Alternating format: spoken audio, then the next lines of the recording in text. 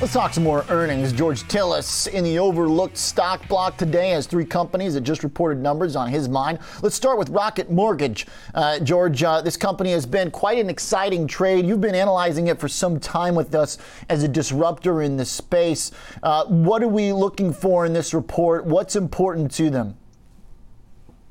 Well, it's an interesting report. There's a few mixed things going on. I mean, I can see that the stock is higher by about $1 last I looked in the after hours, but Rocket Companies is basically a holding company. It's one of the larger GSE or government-sponsored entity mortgage originators, finance company.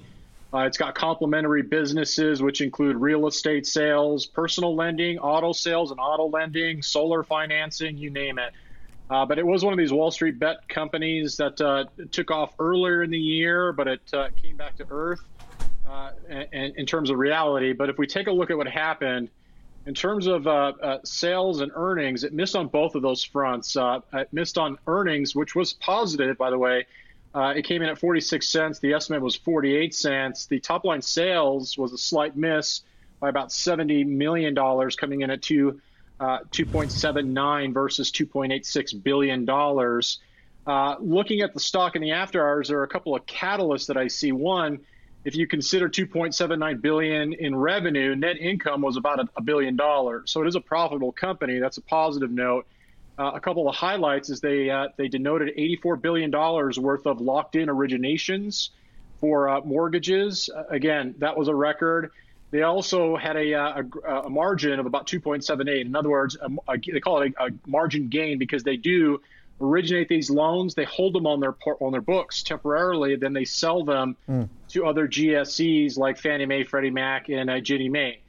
Those, again, came in at 2.78%. Now, it did, of course, deliver some guidance, which was a little bit more promising, which I think is offsetting some of the missed revenue and earnings numbers. But for Q3, they actually see a gain on sale somewhere between 2.7 and 3%. So they actually see a little bit better contribution margin on volume going forward for the quarter, but also origination and locked-in volume is somewhere between the $83 and $90 billion range. So they're ratcheting the contribution margin as well as the loan volume higher for Q3. I haven't seen fiscal year 21 estimates. If they've changed at all, that's still coming out. But I think the forward look on the company is giving it some boost right now. Yeah, finally rallying. Been a while since we've seen this stock move like this before. Yeah. We know that it can, but it's always come right back down.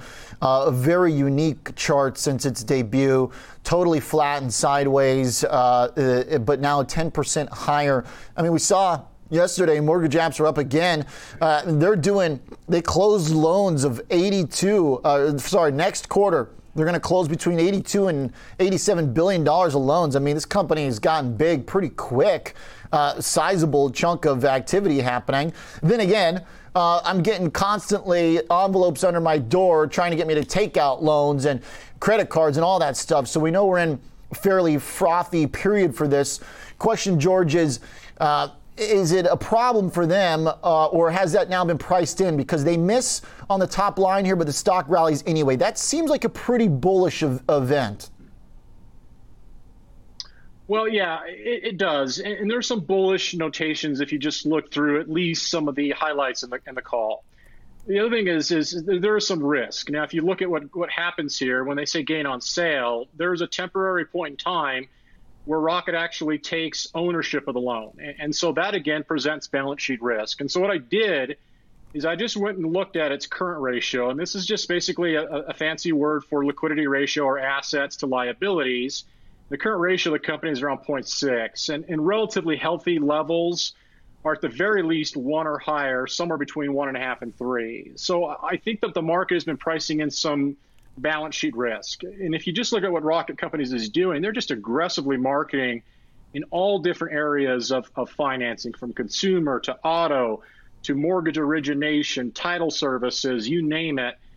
They're moving into it. It's becoming a full-fledged financial company, much like the SoFis of the world, and that's what I'm going to kind of compare it to. Okay. But its core business is still loan originations, and you have to think about perhaps some of the headwinds going forward. Are people going to refinance more if rates rise? Did they get an artificial, kind of one-time boost in 2020? These are, again, some of the questions you have to ask yourself as an investor in the company. Not to mention it's facing some challenges from a lawsuit.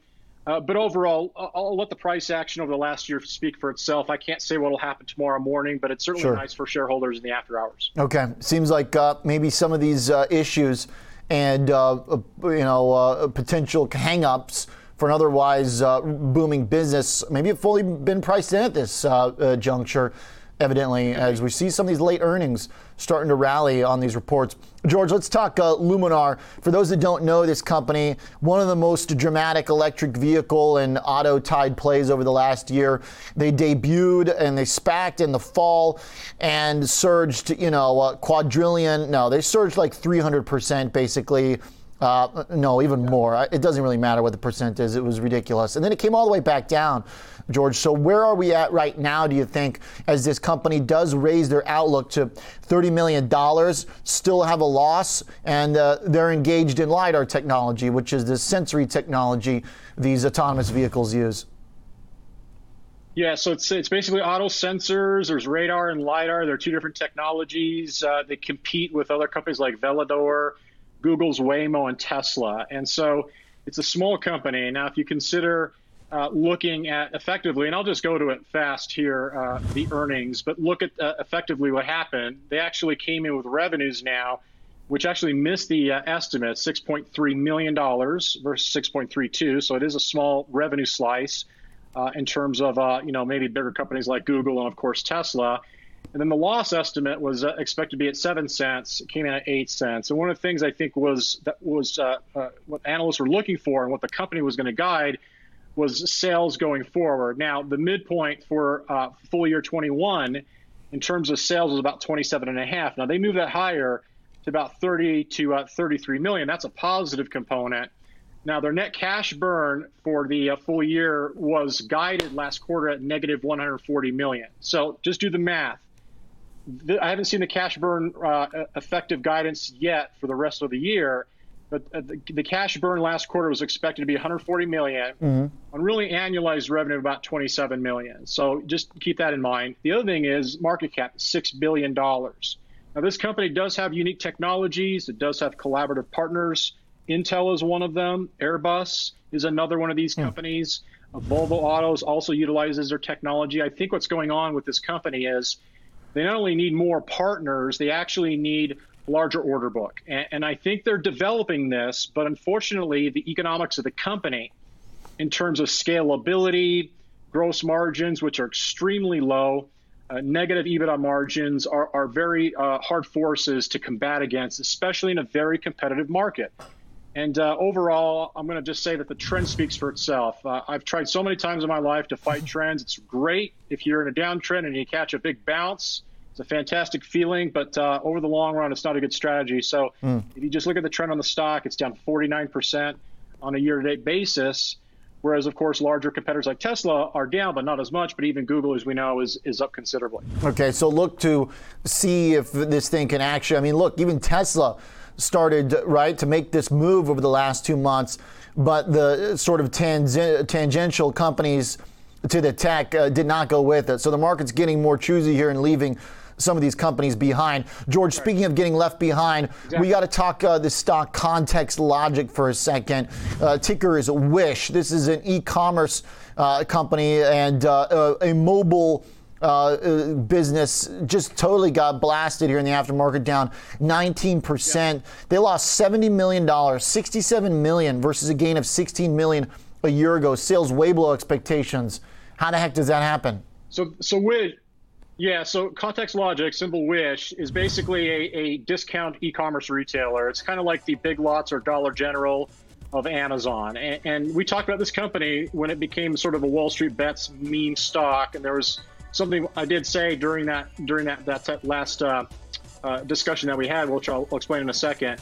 But essentially, the company is, again, generating partnerships, logistics channels, and even has now a payment service provision component of their business.